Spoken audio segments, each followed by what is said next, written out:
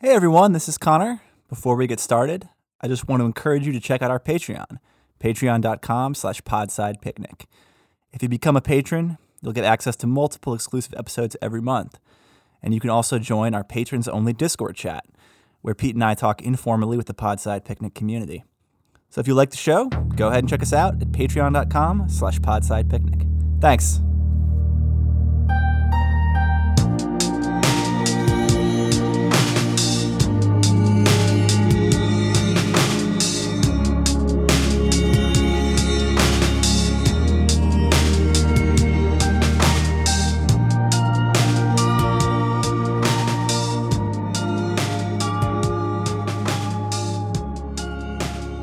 Hi, everybody.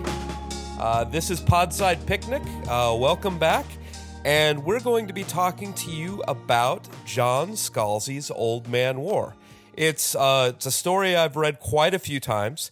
It's about a man in his 70s who is given the opportunity to join it, well, to get his youth back, to be transferred to a young body in exchange for fighting in the Earth's endless wars with other species. Connor, first time reading, what'd you think? Well, I have so many thoughts. We're going to be bouncing all over the place. We're going to be talking a lot about imperialism, for instance. This is another space war and therefore space empire story.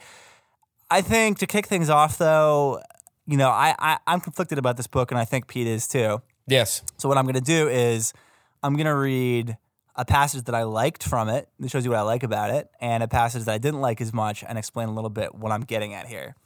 So, to talk about what I did like, I'm going to pull it up here. As a side note, guys, I'm very interested in this because Connor has played his feelings about this book fairly close to his chest, beyond saying that they were complicated. Yeah, I mean, all right. So, a passage that I liked, I would just start with the opening of the book. This is page 1. I did 2 things on my 75th birthday. I visited my wife's grave, then I joined the army. Visiting Kathy's grave was the less dramatic of the two. She's buried in Harris Creek Cemetery, not more than a mile down the road from where I live and where we raised our family. Getting her into the cemetery was more difficult than perhaps it should have been. Neither of us expected needing the burial, so neither of us made the arrangements.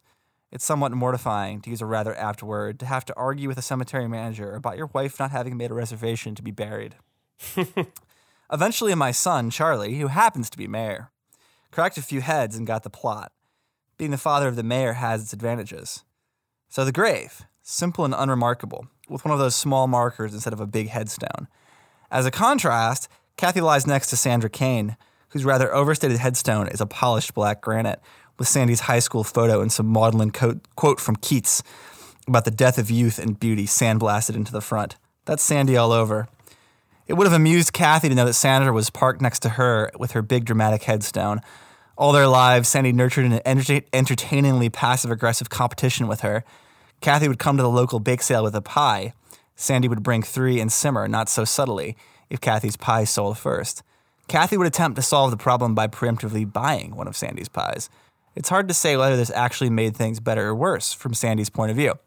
All right, so why did I start there? I think that one of the things I really enjoy about Scalzi, he's very much a dad-core Midwesterner of the same generation. He's a little bit younger than my parents, but I think I recognize in him a lot of things from them.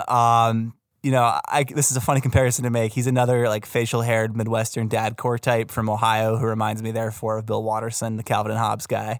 And there's a nice sort of pleasant small-town wit to him that I think you're seeing in this opening anecdote talking about visiting the wife's grave, which, is a departure from most of the book, which is, of course, about epic space war. But there's a sort of very gentle, I think, earned sense of wit there. There's a certain just sort of lightness of moving through the story that I think I gave you some sense for the feel of it. And I like Scalzi's voice just generally. I think he has a very pleasant, easy to get along with narratorial voice, which is, I'll tell you this, a lot harder to pull off than you may think. It's always the easiest forms of narration in novels that are the hardest to do. He's very relatable. He feels like he's talking to you. Sorry to interrupt. Yeah. Oh, no worries. No, he feels like a very relatable, ordinary guy. And part of that is that he came to this partly through blogging. He was an early blogger and still is, I believe, as well as a prolific tweeter. Mm-hmm. And you can see that just ordinary guy narrating out into the ether, but working on it and practicing it. I think you can feel... In fact, I would say as a writer, what I see there that a lot of people probably won't is if you were trained to be a literary snob, but you're not an experienced writer, you look at that and say that is just an easy, a sort of lower middle brow or low brow kind of easy style. Like the easy is the main concept. It's not. That is that kind of easy wit. And moving through a story with that kind of lightness of touch, that is earned and it's worked for. And I like that in Scalzi. And he brings that to Space War in an interesting way. Here's where I don't like Scalzi. I'm going to skip way ahead in this book, over the halfway point in my copy here. And now we're doing Space War. And what has just happened, it's just some spoilers here, but it turns out that the Earthlings have not comprehended in this world how many alien enemies they have that want to destroy them and destroy Earth and colonize other planets. And one of the races that the main character has to deal with is a race of mammalians very similar to humans, but they're all very tiny. They're all about an inch tall. So when you fight them, once you destroy their machinery, you step on them, literally. So he's done that. He's been stepping on them, and he's feeling bad about it. This is dialogue from the main character. I think it's called John Perry, right? Yep. Yeah, so John Perry is speaking here. Maybe that's what's bothering me, I said. There's no sense of consequence. I just took a living, thinking thing and hurled it into the side of a building. Doing it didn't bother me at all. The fact that it didn't does bother me, Alan. There ought to be consequences to our actions. We have to acknowledge at least some of the horror of what we do, whether we're doing it for good reasons or not, blah, blah, blah. And here, a few pages later, I think 6 pages later, he kind of resolves this by giving an anecdote about a woman that he knew in training dying a horrible death. And most people in the Space Marines force do die a horrible death. Most of his friends from training die within a couple of years. I won't go to detail here, but there's something involving other human colonists she's actually strike breaking, I believe. I think there's rebelling miners who killed the Colonial Marine in a pretty horrific way involving feeding her to like a scavenger. And this is meant to be a way of resolving his fear about not being human enough after doing all this brutal killing. He says, Susan's death was clarifying to me, a reminder that humans can be as inhuman as any alien species.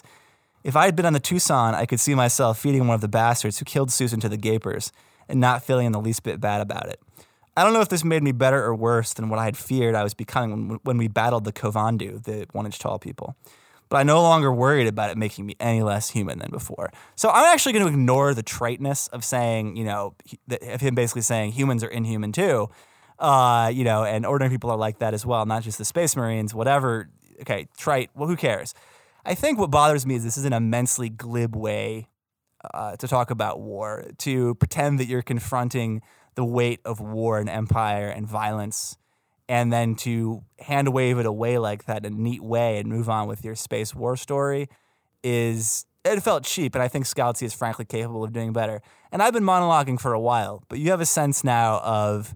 I think he's earned his way into his easy, witty, charming voice. I think he's a very imaginative guy, and he's very good at structuring a story in a conventional way. And what I don't like about him, I think that there are moments where he's glib and cheap and trades on his own warmth to get away with some stuff. I will stop monologuing and cast it over to Pete here. Okay, I was just going to say, though, find a moment where he doesn't do that in this book. What do you mean? I mean, this whole book is a defense of the indefensible. Like, ultimately, we're going to be having a discussion here about writing and the quality of writing and how it holds together and that's important, but it's very difficult for me to get past the fact that here is a guy going through a discussion about war, and he's like, trust the process, ladies and gentlemen. Maybe I'm murdering strikebreakers. Maybe I'm killing perfectly innocent aliens, but I'm doing it for the greater good. It's revolting. Well, so Can I say, Pete, I may disagree to an extent just because I think you've read this book a lot, and from the time you first read it until now, you've probably gone through a number of political metamorphoses, at least one, right? Oh, yeah, that's very fair. Like, I didn't have any of these complaints at all when I first read the book. Right, so I totally hear you. I'm not totally sure that this outrightly defends the Space Empire in quite the way you mean, because at least this first book is mostly about getting this character underway, and there are sequels, which I have not read, and we'll get into that. Yes. And a lot of it, ultimately, it does end up about being a sci-fi love story about him, spoiler alert, kind of re-encountering an incarnation of his dead wife in the Space Marines. And there's a whole mechanism about how that works. I totally hear you. I get why you see it that way. I don't necessarily know that it's comprehensively. I guess the distinction I would make is I don't know if it's comprehensively a defense of the indefensible so much as it is a glib hand-waving away of the real core questions here about empire and about war. I just don't think Scalzi in this book, I think he's punting. I don't think he's taking a serious moral, he's not giving them a serious treatment at all, I would say, one way or another. Does that make sense? Yeah. I don't know necessarily that it makes it better, but I do hear what you're saying. It's like he is not consciously saying the Empire is good, is what you're saying. It's just in the background. Yeah, it's a deeply unserious book, and I think that's one reason I found it charming. I bought it at the airport when I was on my way to Canada, and I read it on the way there and on the way back, and boy, is this a good airport novel. I don't think this is, I think this is mostly, in many ways, I think at times it's a more intelligent book than it probably gets credit for being. It's not just schlocky airport trash. He has thought through some of the cliches about like military training and deployment. Like he's certainly done his homework and has read people like Joe Haldeman, who we're going to get to eventually, and seen movies like Aliens. And he's thought about the cliches, not just sci-fi movies, but Full Metal Jacket and Apocalypse Now and all those war classics and stuff. And I think a lot of thought and care went into this. I just don't think it functioned at the level of how am I going to give a serious treatment to war and imperialism. And I have a theory about why that is. And folks, I'm just going to tease it by saying this book came out in 2005. Tell me, if you can, why do we think that this book that came out in 2005 was not willing to look Empire right in the face? Yeah, I mean, that's a good tease. Yeah, well, I'll just go out and say it. This is a book from the height of the Iraq War, when, in my opinion, as someone who lived through it and was young at the time, but lived through it, mass culture was doing a horrific job of seriously confronting what was going on in the United States and in our foreign policy. It's caught up a little bit, frankly, but I mean, that was just a horrific period for like, are we going to seriously ask what imperial war means? And are we going to come down to one way or another on it? There was certainly a lot of stuff out there that was lauding it, and certainly there was dissent. But I mean, I feel like this book is unfortunately will be enshrined forever as a book that came out at the height of the Iraq War and became canonical. But despite being about empire and war, was not at all serious about its own moment, which is a serious contrast, by the way, to Joe Haldeman, who was writing about Vietnam as the war was ending or wrapping up and speaking as a vet. And his book, which I didn't even like as much, is way more serious about war and imperialism than this is. Is that fair to say, Pete? Yeah, but I think The Forever War is a better book. Yeah, I mean, look, they're both interesting books. I actually enjoyed the Scalzi more. So here's the thing. I think that Scalzi is a tighter, in many ways, at least based on comparing those two books, I think Scalzi's a better writer, to be frank with you. I don't think that Haldeman, in that first book at least, was especially great. I think that book has a lot of flaws, and we'll get to those flaws. I've been talking a whole lot here, Pete. I wasn't going to say anything, but yeah.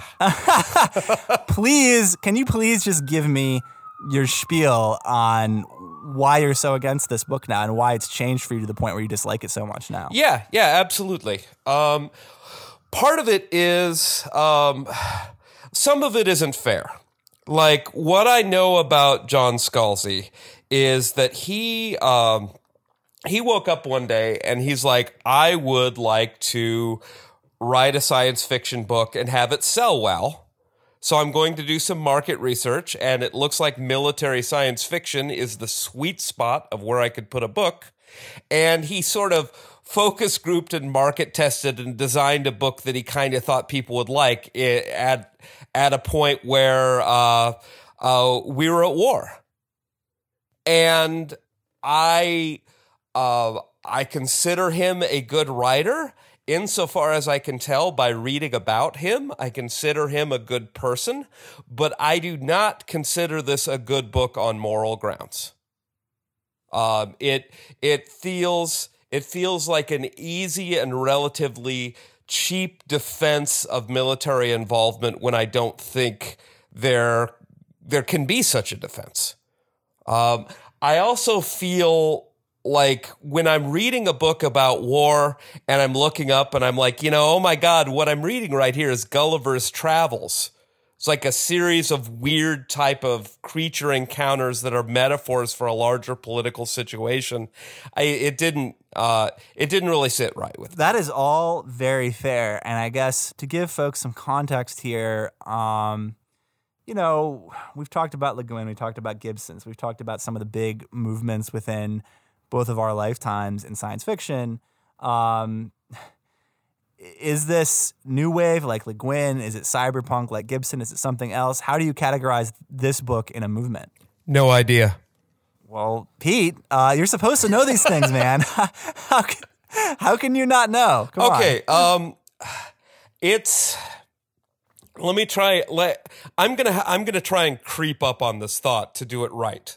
So, once upon a time, there was an artistic movement called modernism, and it was eventually supplanted by an anti-movement that called itself postmodernism. And linguistically, you put yourself up a tree when you play games like that. What do you call what's after postmodernism? Postmodernism? Does the cycle come around and we call it primitivism? It's sort of ridiculous. I want you to go on, but I will say that my agent has accused me of practicing postmodernism in my own work. So I guess we do call it that. That's awesome. But keep going. So we're at a time right now where we're in an era that has not defined itself in a number of ways. And one of those ways is artistically.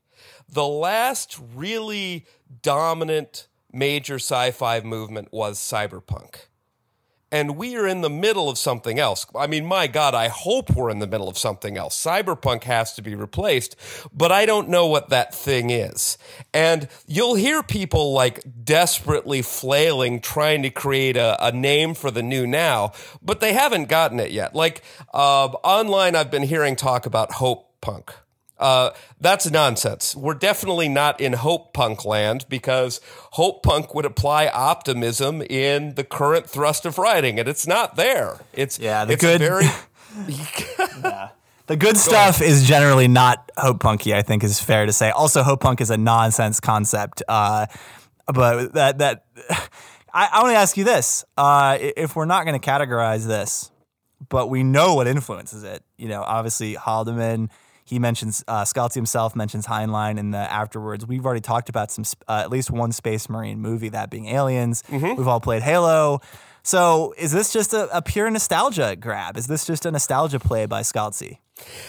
It's tough because, while I'm very frustrated with Scalzi about this novel, it's a complex novel. He made a good foundation to build on later. He is a serious artistic heir of previous science fiction writers. He matters in the genre, and what he's doing matters. But it's not quite coalesced yet. I will say that one of the biggest things going on right now is the pendulum has swung back.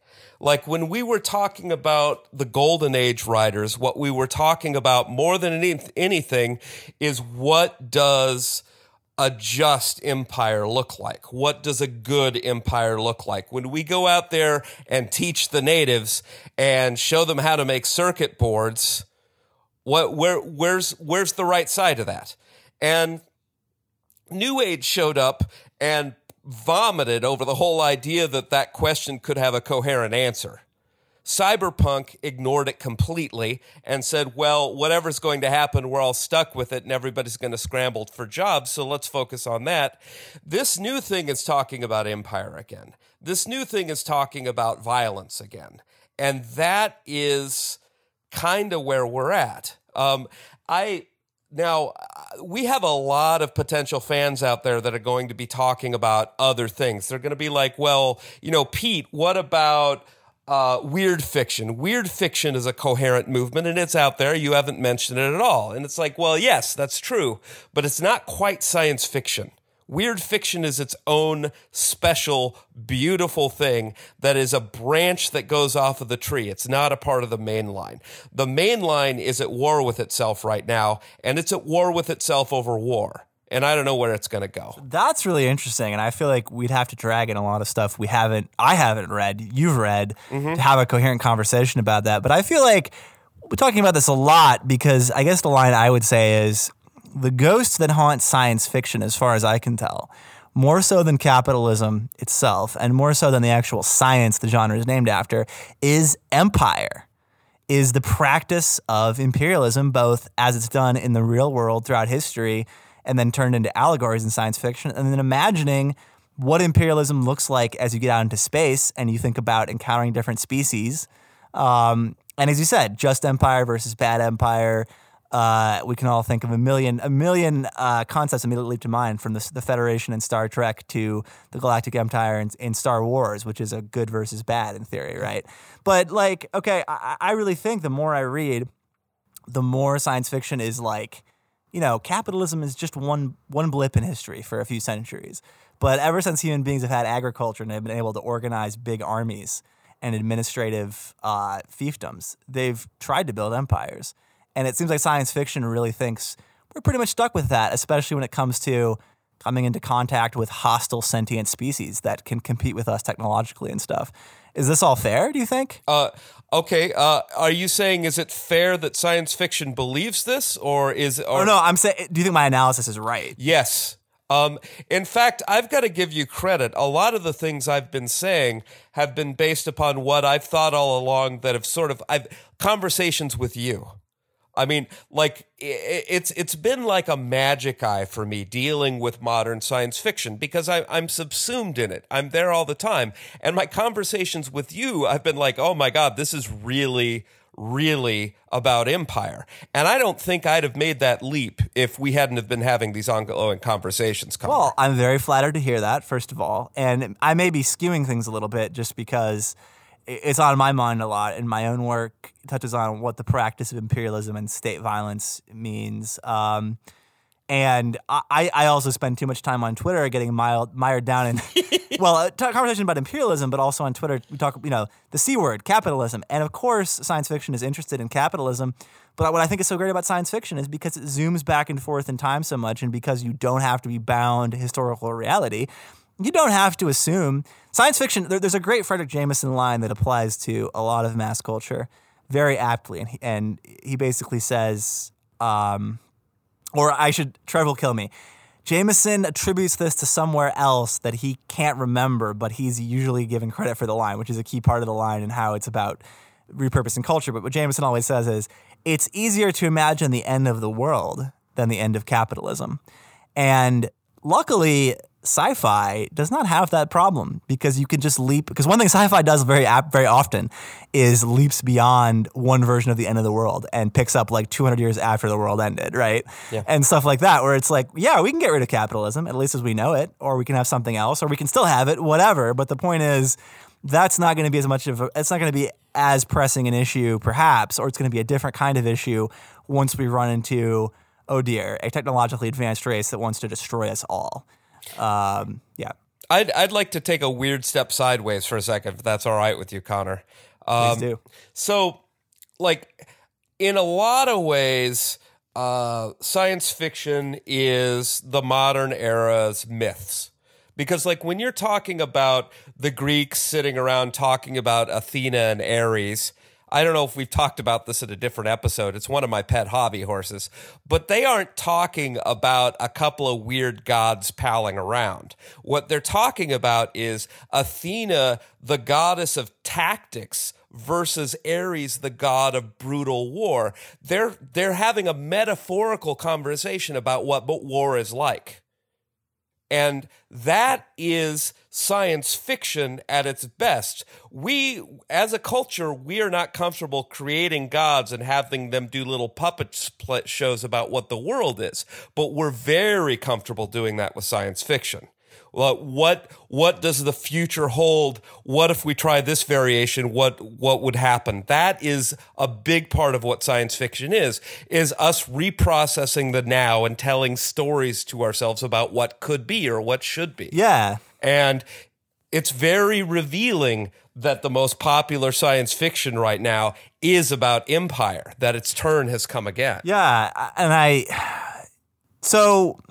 have, as an aside to that, I have something like to say about why is artificial intelligence such a popular topic, and we haven't even done anything that touches on. Well, I guess we did Neuromancers. We did one AI story, but we're going to do a lot more AI influenced stories, I'm sure. Oh yes, and I think that the nice thing about AI is it fills exactly that role in a more literal sense, which is AI. You know, it's kind of it's either godlike or it's at least supernatural, and therefore it's like talking about vampires or werewolves would have been back when people believed in those things. You know, there was a time when you told a vampire story and your audience was like, "Oh, vampires, got to look out for them." And now people are very credulous about AI, even though, folks, there is no such thing as artificial intelligence. It's a metaphorical name, and if we ever do create sentient, conscious intelligence, it's probably going to be very far in the future. Just to warn you all. But anyway, I'm digressing here. But I want you to elaborate. They are good. This has been a very digressive episode. To get back to Scalzi, I want to ask you, what has happened since this book came out with his work, and how does it fit into what you are describing that's very intriguing to me? You know, what's happening with this debate about empire and war in sci-fi, and how is he a part of it? Yeah. Okay. I'm of course nervous about spoiling an entire series of very good books to the audience, but I think to have this discussion on some level we have to. So this first book, of Old Man's War, I would call it science fiction centrism. It's the basic idea that in it we can't really have what we want. We have to go through a process, and through it, we should achieve at least part of what we need. I mean, that's a big part of it. It's like, okay, sure, this you go through this process, you get young, you've got to go murder a bunch of aliens, and that's bad, but it's for the greater good of humanity, so suck it up. That's really interesting. Go ahead. Future books question that harshly. I could be wrong. I haven't read a lot about what John Scalzi says about these books himself, because it kind of felt like that would be cheating. That's probably an insane point of view. But the future books involve this main character and other characters in the books rebelling against the idea of an empire of man that exterminates other species. It's like he walks away from the premise of this first book, and it makes the other books a lot more readable for me, because I cannot tell you how viscerally angry this well-written book makes me. But the future books, like John seems to have the same reaction to this book that I am. He rejects its premise. Yeah, and I think that's all. That I want to read further, because I do enjoy Scalzi as a writer, and I will revisit him on that basis. Maybe on plane rides. He's a very good airport author. Well, can I drop a recommendation on you? Please do.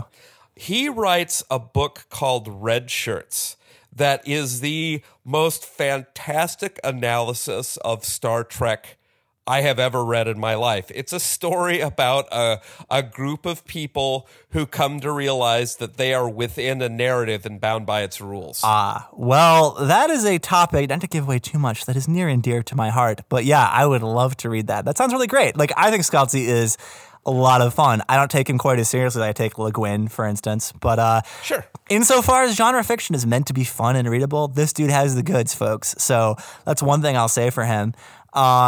I'll say a lot for him. I really enjoyed this book, to be clear. I just think that when you dig into it, it doesn't necessarily, it gets less flattering once you dig into it, which is true of so many things. I want to ask Pete, though, again, you teased a little bit about the internal debates in sci-fi. So give me some more names and some more points of reference for how Scalzi fits into that, and what is this debate you're referring to in sci-fi? And I'll prompt you a little bit by saying, I first heard of Scalzi years before I read him.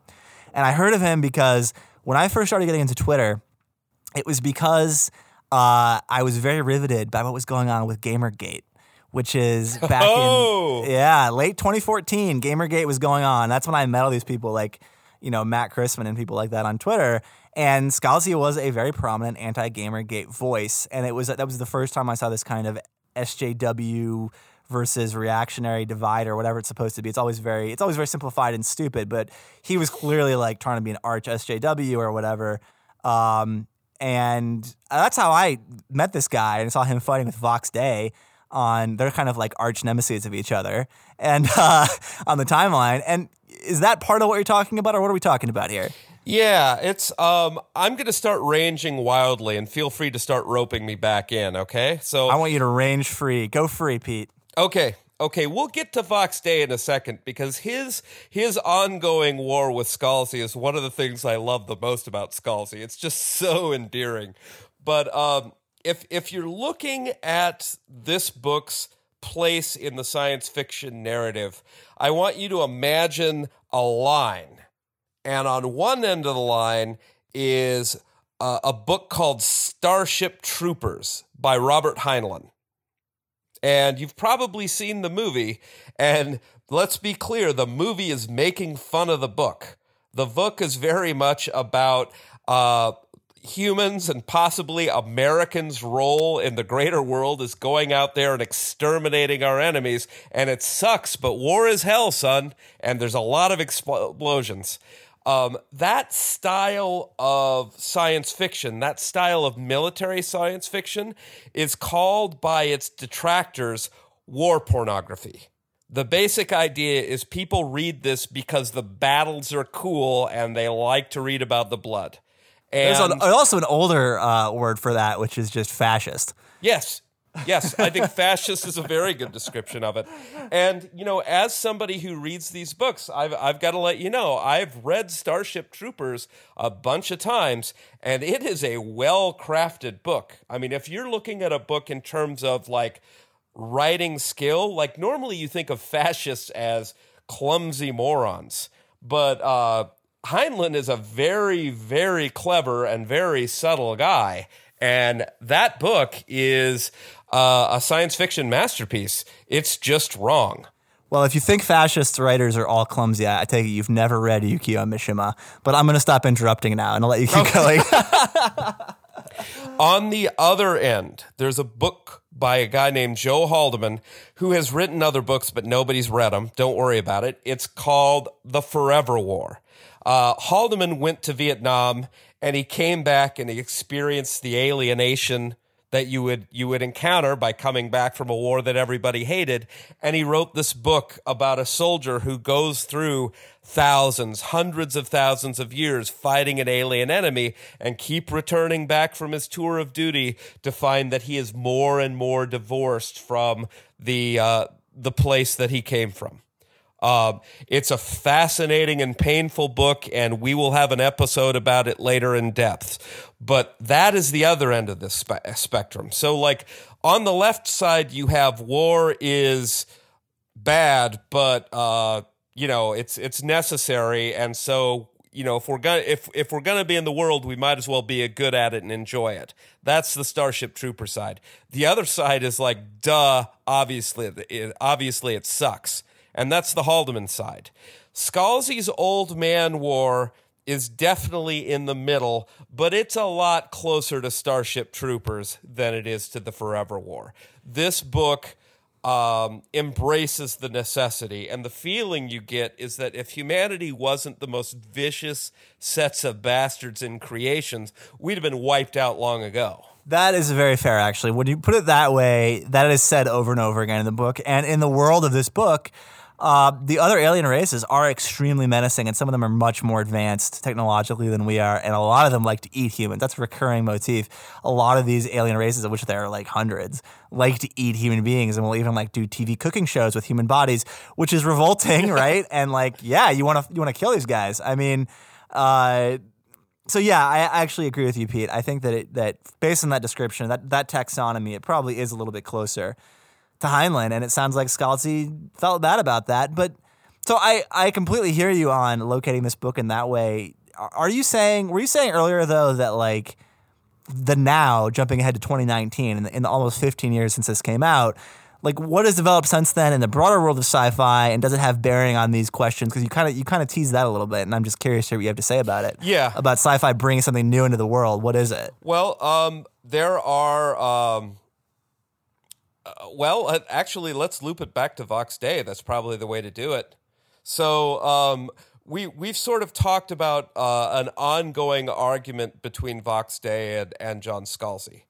And I think we've given you an idea of what Scalzi is about. He appears, at least in this first book, to be fundamentally pro the idea of an American empire, though I've never heard him actually say such a thing.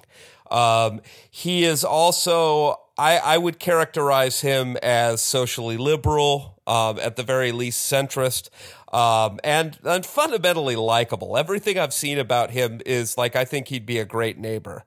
Vox Day is a terrifyingly strange guy. He's one of those people who just sort of feels off, and I know that's not a useful description when we're on a podcast, but I mean he's anti-SJW in a way that, like, he's made arguments that women should be property. I mean, he's at best he's alt-right. At worst, just call him an outright Nazi. But he's a far-right figure. We'll say that. Yes, absolutely. And he's a QAnon figure, as long as we're talking about it. Oh, fuck. Of course he's into that. Well, yeah. And I mean, honestly, like, I have respect enough for the intelligence of Vox Day that I don't actually think he's into QAnon. I just think he's a tremendous grifter. Hey, all writers have to be grifters to some extent because you've got to hawk your books all the time. So, can't shade him for that. But so he's done some things over the years, like there's an author I have tremendous respect for that sometime I'm going to pressure you to read, Connor, named Jerry Pournelle. And Jerry Pournelle, in addition to writing some great books with a partner, Larry Niven, has done a lot of solo books that are... it's the best war pornography in the business. It's very much about battles. It's like if you grab a random science fiction fan in the military's footlocker and you flip it over, you'll probably find 3 Jerry Pournelle books. And Jerry Pournelle was having some trouble getting published, is my understanding of what's going on. Vox Day made his own publishing house and started publishing Jerry Pournelle books. And I got to tell you, man, that is the very definition of mixed feelings for me. I was going to say, I'm surprised to hear that. So you generally like this writer and think he's a fun, sort of action-driven sci-fi writer, but he's in league with the forces of darkness. Yes, and...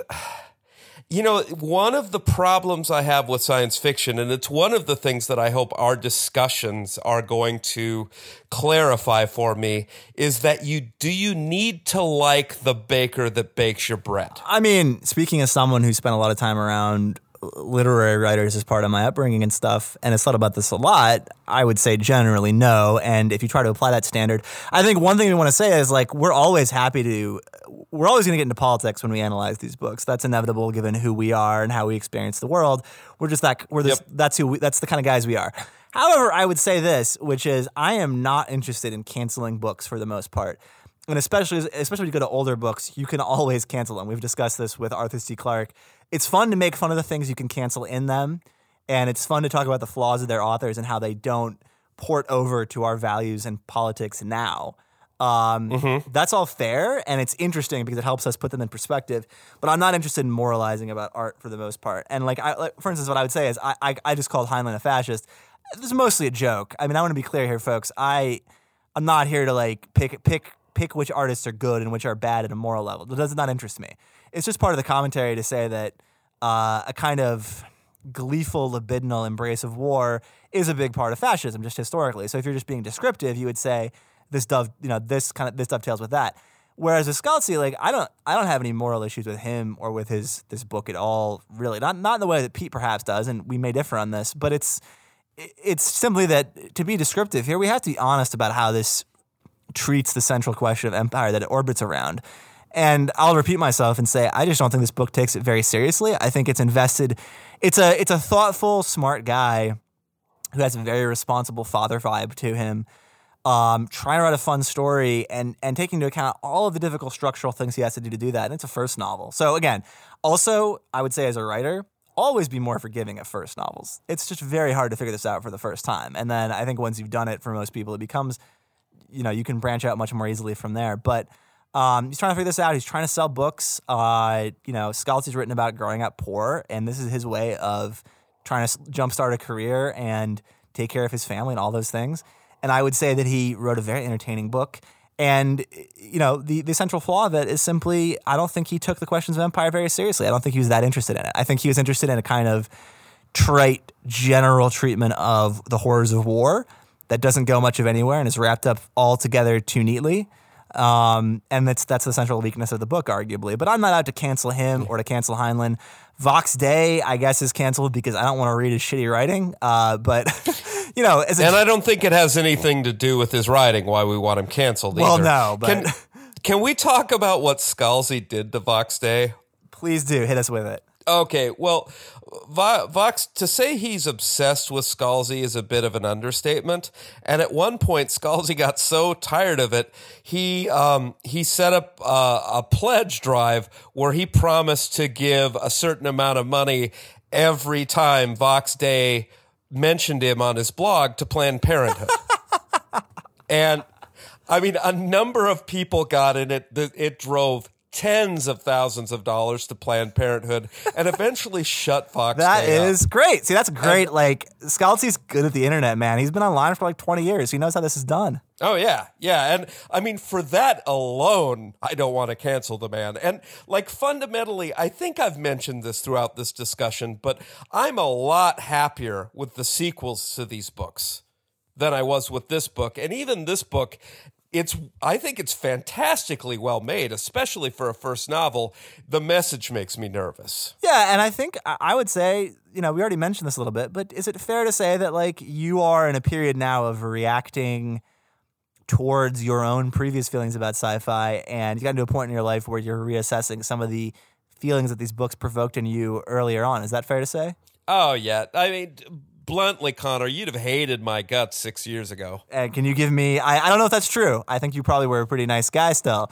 But, what do you mean by that? Well, what I mean was I was one of those people who had very left-wing ideals as I was growing up. And as I aged and got more comfortable, I got pretty accustomed to the idea that we all had to make compromises and maybe the world wasn't going the way it should, but at least my 401k was filling up. And maybe if everybody played the game as well as I did, we wouldn't. Yeah, I mean, you know what I'm talking about? I gave up on the idea of a better world. I mean, that's kind of you're not alone in that. That's sort of the liberal professional class ethos generally. And by the way, Pete, I can't blame you. You came of age during the Reagan era, man. It's not your fault. Yeah. Well, I'm making up for lost time. Yeah. You're doing a really good job making up for lost time here. I don't know. Is there anything we've ranged wide and far here? Do we have to go back to say anything about Old Man's War? I'm trying to think here. There is one thing that I wanted to say about the actual storytelling as it pertains to the themes we've been discussing, which is, so Charlie Baxter, who is a friend of my mother's and a very accomplished fiction writer, but also what he's especially known for, one of the things he's known for, Charlie, if you're listening to this, you're known for your fiction writing too, but you also know, Charlie, that you're known for what I would call kind of practitioner theory, by which I mean Charlie's someone who's done deep dives into how to write, not just in a cheap way, but in what does it really mean to be a writer and how should writers think systematically and intelligently through how writing is done. And one of Charlie's deepest beliefs is about something that he calls undoings. And what undoings means in the context of storytelling is that stories at their best really should hinge on the undoing of the character, which is the character does something they absolutely cannot take back. And it could be as minor as betraying your spouse and cheating with someone, or it could be the obvious of killing someone, or anything like that.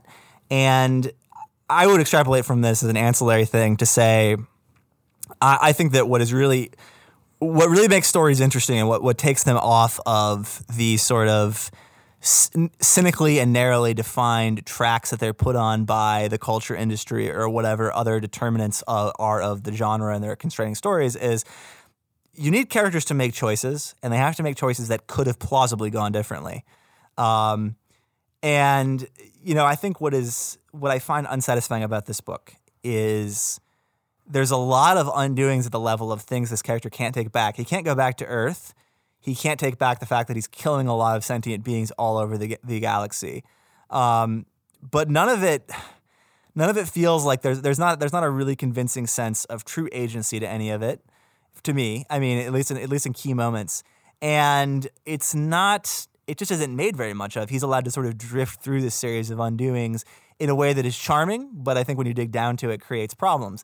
So it's like if you're going to have your undoings, you need to then have it's exactly what the character was saying, actually. That's where the character's getting meta. It's like there need to be consequences for undoing. There need to be consequences for making choices that you could have made differently, good or bad.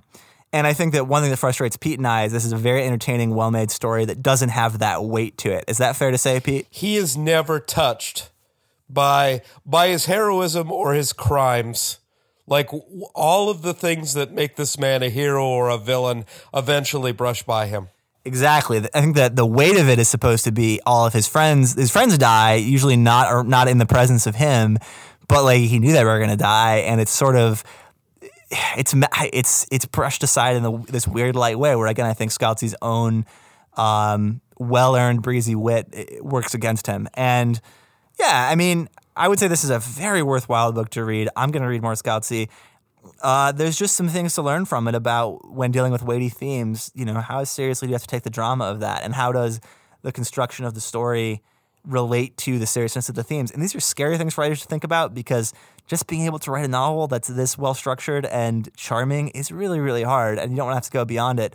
But these are unfortunately the burdens you have to assume at some point if you're trying to be a really influential writer. Yeah, well, I mean, just as being two podcasters doing something like this, we had to stake out a choice. And if eventually Scalzi comes on this show and becomes aware of what I've said about him, I will have to face the consequence of that awkward discussion. Yeah, John, if you're listening to this, I'm willing to disown Pete if you come. No, I'm just kidding.